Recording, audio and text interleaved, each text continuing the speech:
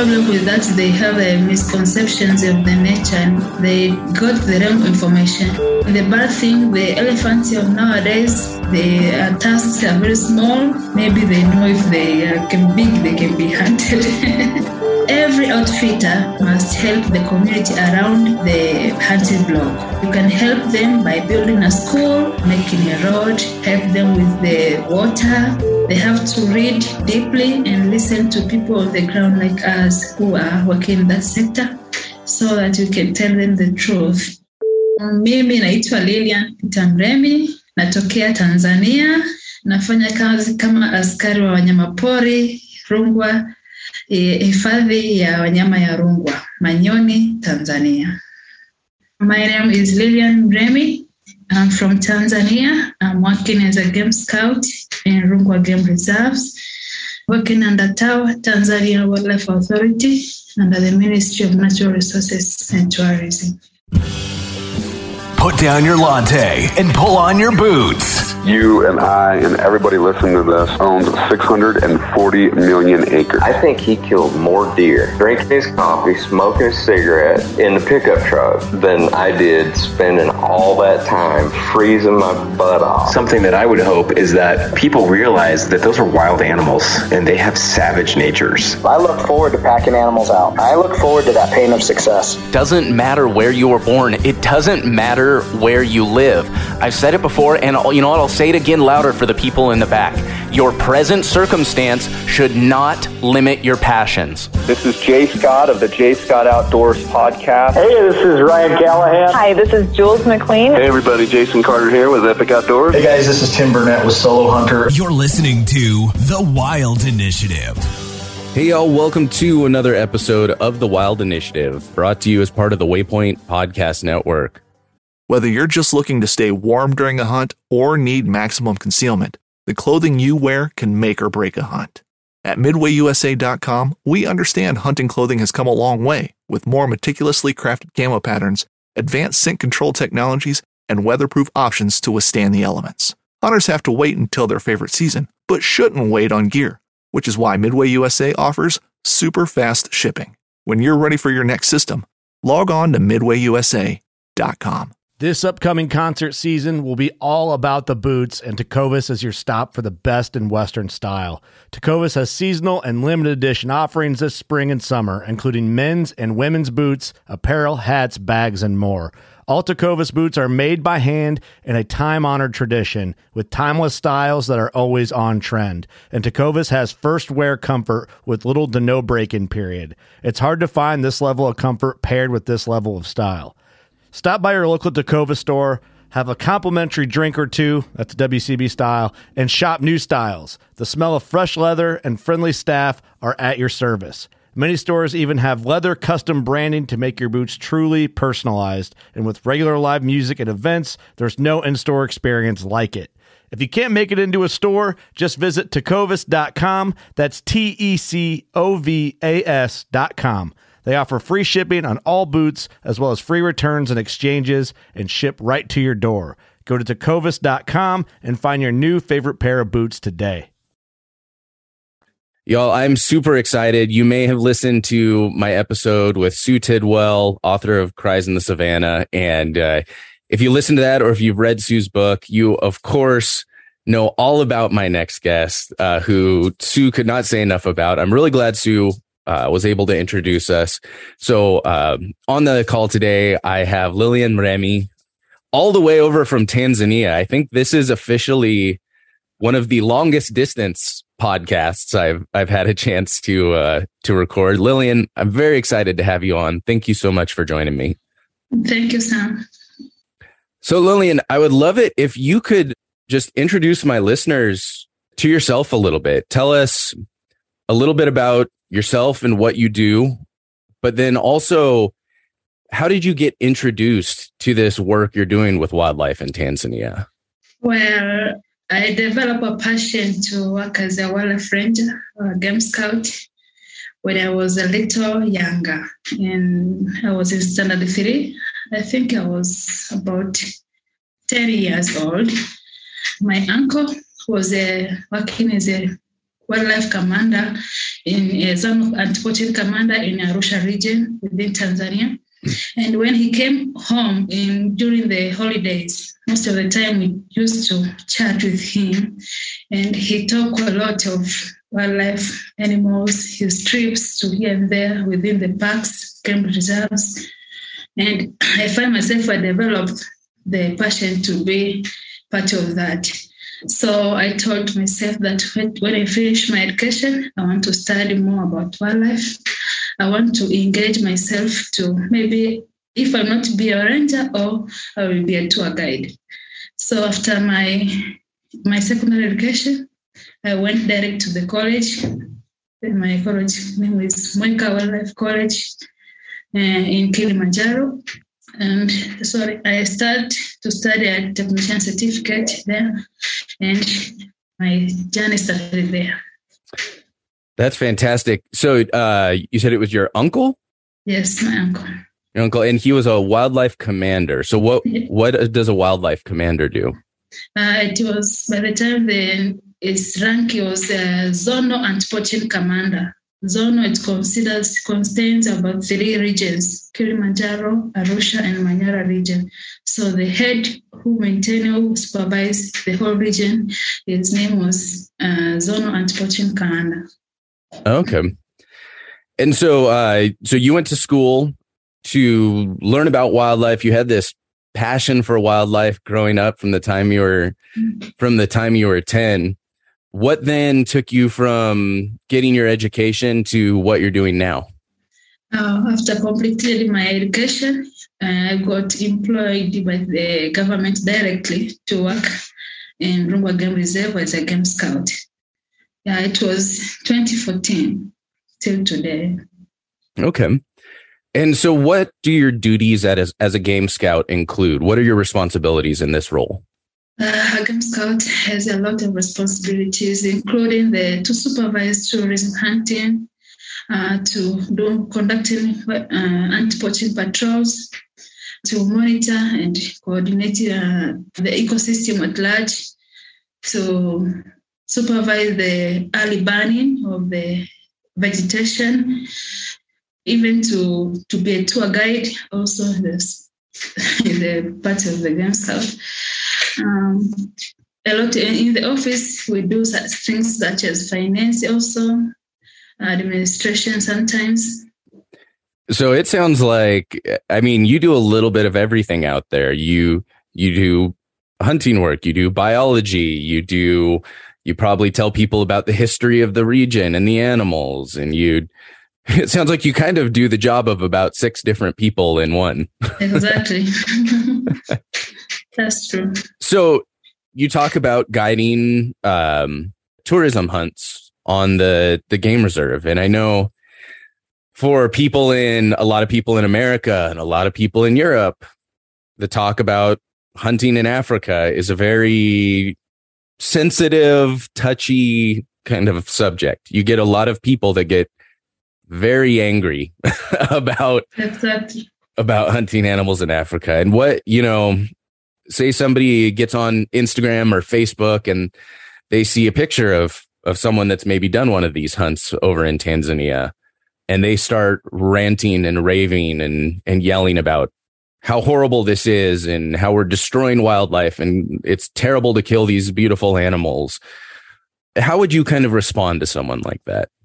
I think the problem with that, they have misconceptions of the nature, and they got the wrong information. But if they know the reality and how the hunting is conducted, I think they will get into the point and they will accept it.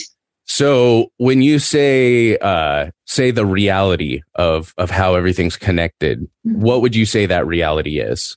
A lot of people think that hunting, maybe you just go to the bush and hunt everything you see in front of you. Well, that is not true. We follow and consider the rules and regulations, and it's done scientifically, because you can't hunt without taking the research of the number or the required quota. Set the quota conducted by the researchers themselves. So the expert mention out how many animals to be hunted in a particular year. So maybe the population of wildebeest exceed the number in the given area. So the number exceeded is going better to hunt to reduce instead to bring other problems. So hunting is conducted scientifically, not just to hunt every animals. And the researchers provide they set a hunting quota every year.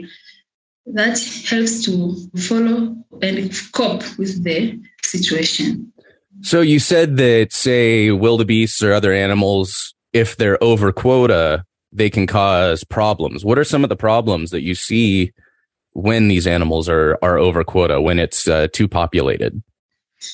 Overpopulation of animals is a problem because if they overpopulated, they may lack enough food, and they will become weak, and they may destroy the habitat. The animals are a lot and they depend on each other. So if the habitat is going to be distracted, it's also a problem. And what is the attitude of? Because I know there's probably over there's a lot of varying attitudes from the local communities towards these animals. What do you see generally as the attitude from the communities when it comes to these animals? We have a problem with the animals to destroy habitats and to destroy the people's properties, farms, especially elephants or lions to eat livestock. But we just talk to them to educate them, and sometimes the government do compensate. They compensate. They say to compensate or to promote and to teach them how to live with them. Most of the national parks or game reserves, people are the ones who follow and build houses adjacent to protected area. That's the problem, the main problem.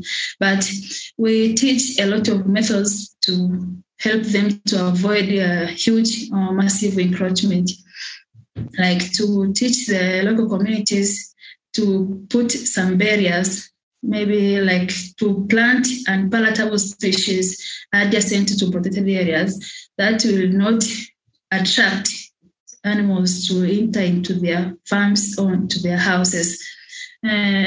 Especially the people that can plant sisal. Sisal is unpalatable species for animals to eat. So if maybe the elephant came and find there's no food in the adjacent of the protected area, is much more they can go back to the protected area. We teach the methods like to use chili, the pepper.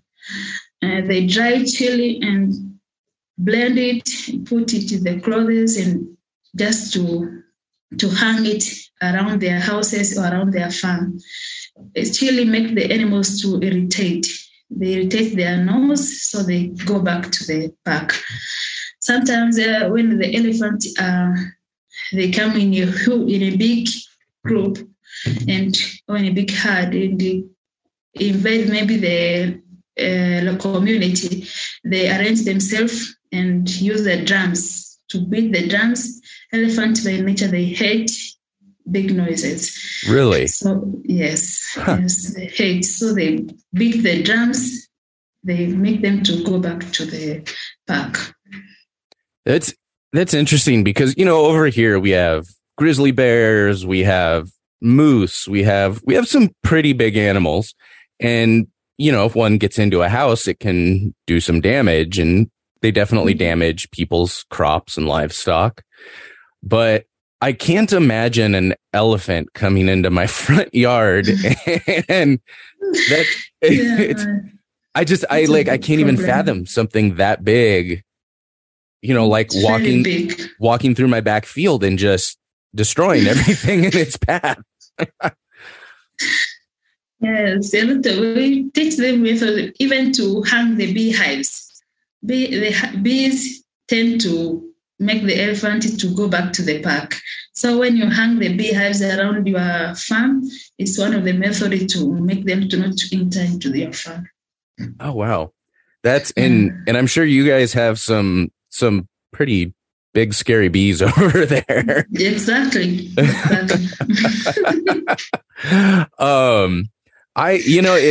It's interesting because I think people over here in America and in a lot of the European countries, they have this feeling that it's like this perfect relationship between humans and animals over there, and there's this beautiful balance, and all of the local people there just love and treasure these animals. But I mean, as we're talking, when you have an elephant walking through your backyard and you live and die by those crops that you have growing or whatever that happens to be, you would probably rather that elephant didn't be there.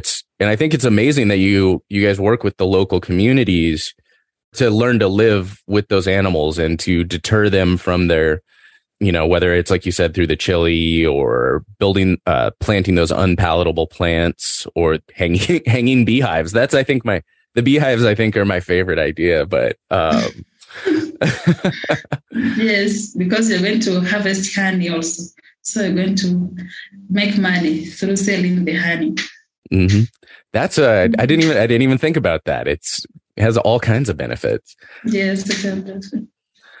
So, do you see a lot of issues with poaching surrounding that, as far as whether it's locals wanting the meat, and so they kill the animals for that, or just eliminating the animals that are coming onto their property and killing their animals or trampling their crops? Poaching at the moment, I can admit it's reduced a little bit. We encounter the small poaching, like people entering the park to harvest honey, timber, and just for the big mammals like the poachers who poach for elephant tusks, that very reduced nowadays. Very few to encounter. Local communities for bushmeat is still there, but for the numbers, it's very reduced. So, for those listening that don't understand, how would you define bushmeat? All right, bushmeat, the meat comes from the wild animals. So it's pretty much any meat that someone kind of poaches from the wild animals that they're not supposed to be taking then. Yes, it's a bushmeat. It's any meat from the poacher harvested any animal from the protected area. But if it's harvested in a regulated manner, it's also a bushmeat. But the one sold in the villages by the poachers, that is a mistake. So they sell bushmeat, but by mistakes. They made mistakes. Okay. Mm-hmm. What's the health of the animal populations like in Tanzania? I mean, do you see lately, as the poaching has been going down, as you were saying, you still have tourists coming in and hunting? And what are some of the game animals that, say, tourists are allowed to come in and hunt in Tanzania? The animals that are not allowed or that are allowed? Well, let's start. What animals are not allowed? At the moment, they stopped to hunt elephants because they say the tasks nowadays are very reduced. So they banned to hunt elephant. But lately they allow it, but make sure the tasks are really big. Really big. And the bad thing, the elephants of nowadays, the tasks are reduced. Maybe they know if they can big, they can be hunted. So their tasks are very small. Or naturally, they become small. So I don't see a lot of clients came, they don't hunt elephant. But in Tanzania, it's strictly prohibited to hunt a giraffe. A giraffe is our national animal. Mm-hmm. Yeah, it's not allowed to hunt a giraffe. But other animals, it's allowed to hunt them. So with the elephants, I think that's a really interesting point about the tusks is if you're approved to hunt an elephant, you have to, you need to hunt one with the longer tusks, Yes. which I assume means it's probably an older, more established animal, correct? Yes, yes. So did you see just a lot of people were coming in, maybe shooting the first elephant they saw, and a lot of younger ones were being taken, so the population wasn't renewing itself like it normally would? I think because in previous years, the elephant poaching was very high. So its number was very reduced. I think the government and international community, maybe they just set that regulation maybe to make them regain their population again. Okay. Mm-hmm. But, somebody that wants to come over for a trip, they can come over and I'm not sure what all animals are in the Tanzania area, but they could come over and hunt a Cape buffalo or a lion, a warthog, a hartebeest, yes. A hartebeest. Yeah. What are some of maybe your favorite hunt experiences that you've been on? My favorite, I think my guests, the clients Sue and Rick in 2014 was my favorite. It was my first trip when it was my favorite because even the clients were very friendly, mm-hmm. and I just enjoy every point. And the most excited point is Sue. Sue was my friend, become friend with me the first day, and Sue was trying to learn Swahili. And really, she didn't mention that.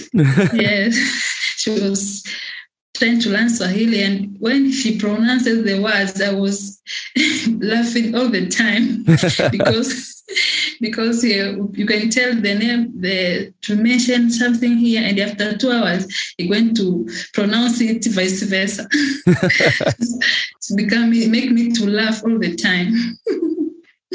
It was very excited. That trip was the best for me. So now I'm curious. Say, for example, your name. How would your name be pronounced in Swahili? Would it just be Lilian, or is there like a Swahili pronunciation of it? No, it's just Lilian. Swahili. Okay. In Swahili, it's Lilian. Yeah. I might have to get you to teach me like one small little phrase or something that I can use. But I can teach you to say thank you. Thank you very much. In Swahili, you can say asante sana. Asante sana. Exactly. Okay, that much I actually know from watching The Lion King as a kid. All right. I didn't realize I knew that until just now, but I had no idea what it meant. But I learned that from a Disney movie, apparently. Okay, that's great. Asante sana. Exactly. Okay, I'm going to have to remember that for the end of the podcast. So. Fishing like a local isn't just about catching fish. It's about connecting with the environment and the people who call it home. It's about hearing the stories and traditions that have been passed down for generations and sharing unforgettable moments with the people you meet along the way. Fishing like a local is having an experience that stays with you forever. And with Fishing Booker, you can experience it too, no matter where you are. Discover your next adventure on Fishing Booker. So, in America and Europe right now, or I should say, let me ask first, other than reducing the overpopulated animals, what are some of the benefits you see to the local communities when people come in hunting from overseas? All right. Apart from the general benefits that the government collect the revenue from the hunting, I can say that, especially in Tanzania, the Ministry of Natural Resources were seated with the outfitters, the hunting outfitters, and they were agreed to help every outfitter must help the community around the hunting block. You can help them by building a school, making a road, help them with the water, and to help them with the maybe school uniforms. So each year, when you start the hunting season, you have to make sure you do a small thing, like I say, a small thing in a community and report to the ministry. That's the benefit. Another benefit, a lot of local communities have been employed.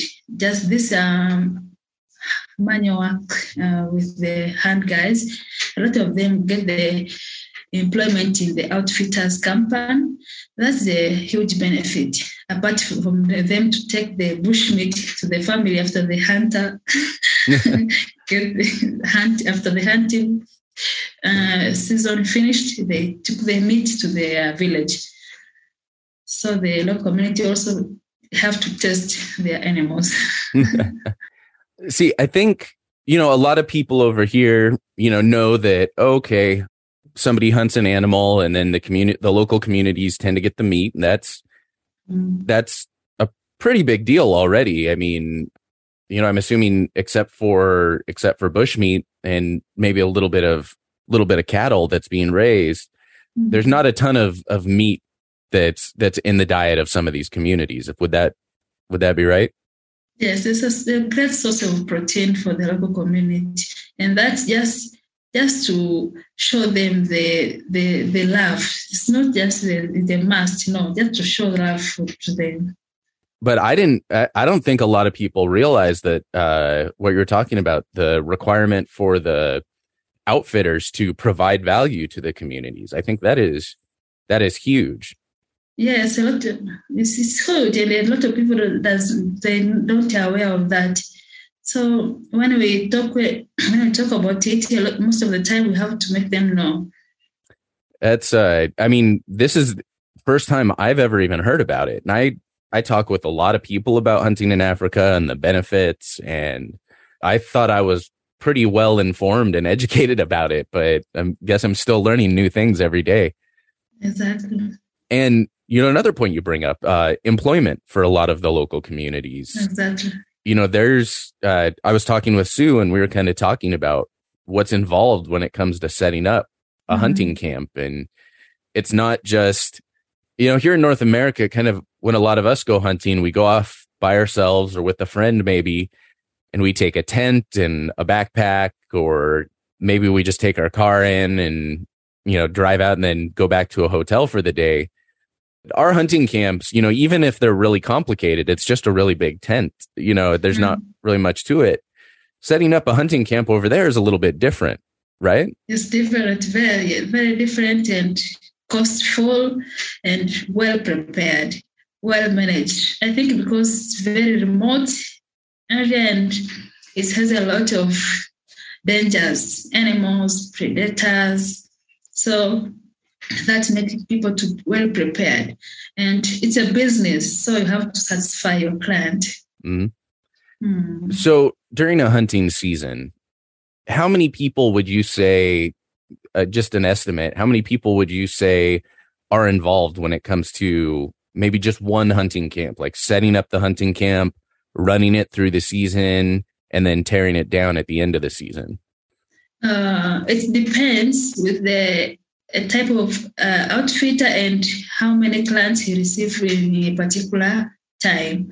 So I can say maybe for one client, can be having a crew of about 20 members, 20, yes, from the cook, a tent boy, a laundry boy, the skinner, the camp manager, radio operator, drivers. So it's a lot of people. And that's just for like one camp, one client. And in Tanzania alone, how many outfitters would you say there are? I don't know the exact number, but there are a lot. I can't tell the number exactly for today because we have a lot of game reserves, and in each game reserve, they have their own outfitter, different outfitters. So I can't tell the exact number of the whole of outfitters. I mean, would you say more than 10, more than 20? I think more than 30. More than 30. So, I mean, there's at least on a small scale, I mean, just hunting for one season is employing over 600 to 700 people. I can say one outfitters may, because they are the same person who working for every client. I can say one outfitter can employ up to 150 person in your season. So, I mean, then we're talking at least, I mean, that's almost 5,000 people by that. Exactly. That is. Yeah, I didn't realize the scale. Yeah, it's very big. When you need mealtime inspiration, it's worth shopping Kroger, where you'll find over 30,000 mouth-watering choices that excite your inner foodie. And no matter what tasty choice you make, you'll enjoy our everyday low prices, plus extra ways to save, like digital coupons worth over $600 each week. You can also save up to $1 off per gallon at the pump with fuel points. More savings and more inspiring flavors make shopping Kroger worth it every time. Kroger, fresh for everyone. Fuel restrictions apply. So what is it like? You know, it's again, you know, we have some dangerous animals out here in North America. We deal with grizzly bears, but I feel like it's a little less remote. Even when we're really remote here, you know, it's less remote than it would be being out in the bush in Tanzania. What's it like just being out there surrounded by, you know, Sue talks about you're laying there and you're just like, you're listening to lions roaring in the middle of the night and all you have is this little piece of cloth between you and them. I can say it's a precious moment for me. I like to be in the bush. When you have all the necessary needs, it's a great moment. It's a very nice moment. I like to hear the birds singing. The lion roars. I like it. I love it. The only creature I'm afraid of is the snake. I'm afraid of the snakes. You and me both. My listeners have heard me say this before, I'm sure, but I'm not terrified of a lot of things. You know, there's things that I'm careful around, but snakes just scare the snot out of me. They terrify me. Yes, I can meet a lion, but I won't be bad as much as when I saw a snake. And you remember in Africa, we have a very dangerous snakes. Especially in Rural Game Reserve, we have all dangerous snakes, the viper, black mamba, green mamba. And the cobras, a lot of types of cobras. So it's very dangerous. But we are surviving. We're enjoying the moment. I feel like, to some extent, a lot of things in Africa, like the bees even. It's like, we've got bees, but you guys have bees. You know, we've got some venomous snakes, but you guys have a lot of venomous. It's like, man. Exactly. Everything wants to bite you or sting you. It seems like. Yes, they have scorpions. Oh, gee, I don't. Scorpions. I'm not as terrified of them as snakes because I feel like they, you know, I don't know. They're not as much of a surprise, but I still don't like the idea of them. I just really don't. I've been bited by a scorpion 2 times. Oh, yeah. Goodness. Yes, that's normal. So what happens? Say you're out on a hunt and somebody gets bitten. Say, for example, Sue and Rick's hunt. Say somebody on that hunt got bitten by a venomous snake. Oh, that's bad. God forbid. I mean, is it pretty much, you know, they're just like, you hope for the best, like there's not much you can do, or yeah, I hope the best. No one will be beaten. But what I know, a lot of outfitters, they have the antidote by themselves. Most of the time they have the outfitters, but the government, as you know, we don't have. So if it's very dangerous snake, it's going to be a huge problem. But I think the outfitters, they are well to help their clients immediately. So, so if you're lucky, they have the anti-venom there on the spot. But, on average, one of these hunts, how far away are you from a town or a hospital or a city, anything like that? It's very far.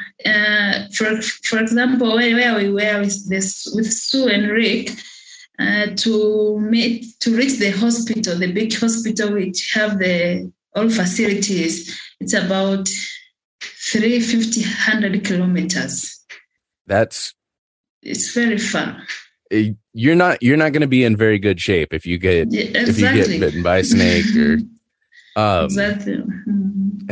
Have you ever seen anyone get seriously injured on one of these hunts, or? I only see once a lady from the village. It's called the tribe called Sukumaland, a very remote area. A lady was bitten by a black mamba, and I saw her die.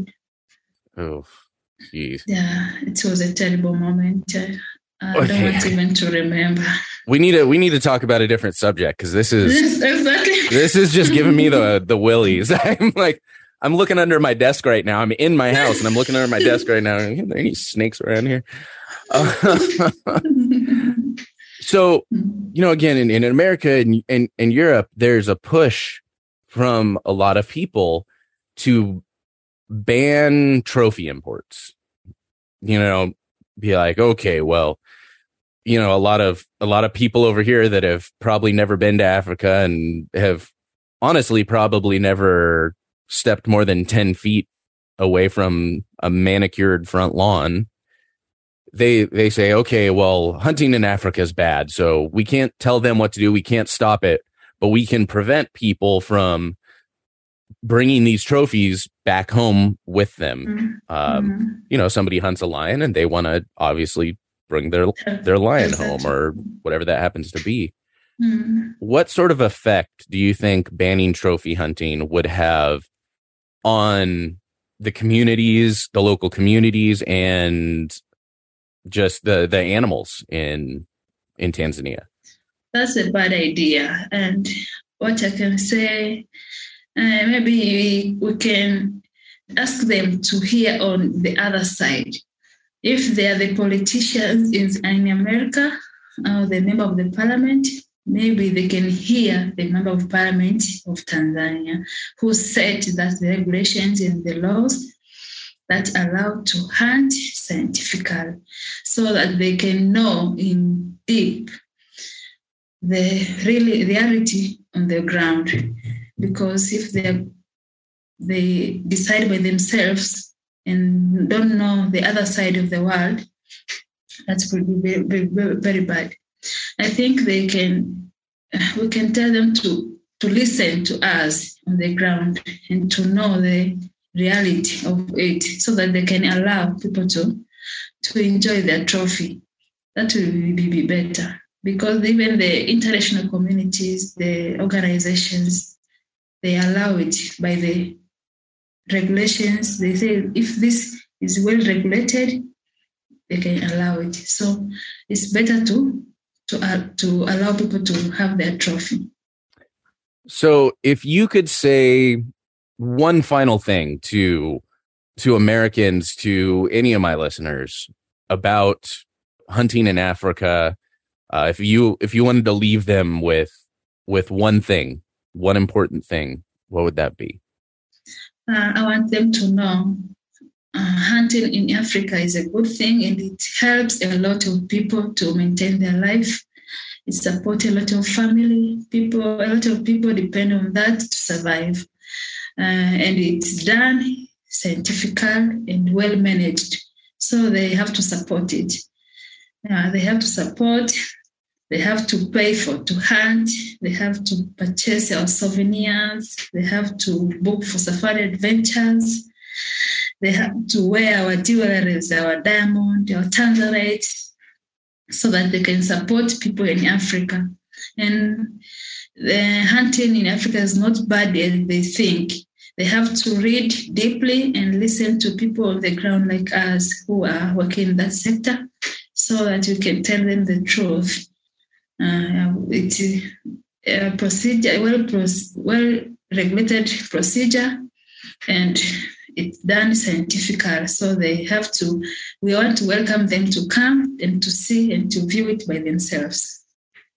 Fantastic.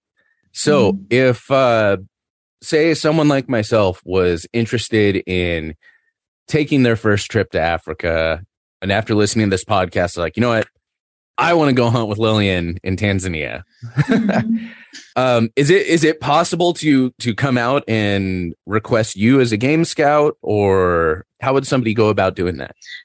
Normally, it's not the client who is applying for a game scout. It's normally the office who arrange. Certain outfitters may ask for 2 rangers maybe.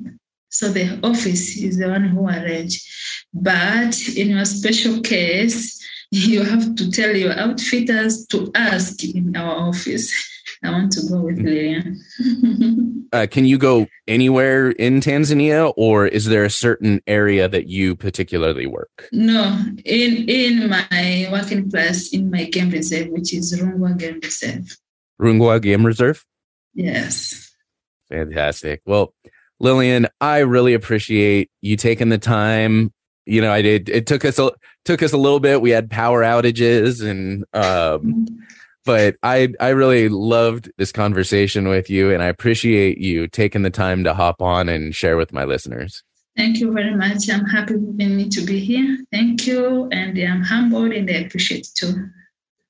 All right, y'all, that'll do it for this episode of The Wild Initiative. Y'all, I honestly have to say this is probably my hands down favorite podcast I've ever recorded. And honestly, I would argue one of the most important podcasts I've ever recorded. So often we think we know what's best for other people, other communities, and it's eye-opening to talk with someone from that actual community and hear what they have to say when it comes to hunting and all of that. Really, a big thank you to Lilian for taking the time out of her day to join me. I'm pretty sure that's the farthest podcast I've ever recorded. I mean, shoot, it's amazing that we have this technology, right? And again, a big thank you to Sue for introducing me to Lilian. Make sure you check out Sue's book, Cries of the Savannah. You can hear more stories about her and Rick's adventures out in Tanzania. But y'all, make sure you head on over to iTunes or Stitcher. If you like what I'm doing, give the podcast a rating and review. It helps so much. It's like Christmas every time I get a new rating, y'all. Would love to get a 5-star review on iTunes or Stitcher, or wherever you listen to the podcast, or if they allow you to do so. But y'all, that'll do it for this week. Looking forward to next time. But until then, I hope this episode inspired you to get involved, get outdoors, and plan your initiative for the wild. Thank you for listening to The Wild Initiative. Please take a moment to leave a rating and review on iTunes or Stitcher, and head on over to thewildinitiative.com to get show notes, check out the blog, gear discounts, other podcasts from the Wild Initiative family, and more. Brave anglers search for the one they call king, but who will take his throne? Tune in to Waypoint TV's Battle for Silver, Saturday, May 18th from 12 to 6 p.m. Eastern, presented by Abyss Battery. Waypoint TV. A life that has the stories to back it. A life to be proud of. It's a Winchester life. Yeah, baby. 6'8" Western. Oh, mule deer, baby, right there. Tune in every Tuesday at 7 p.m. Eastern on Waypoint TV.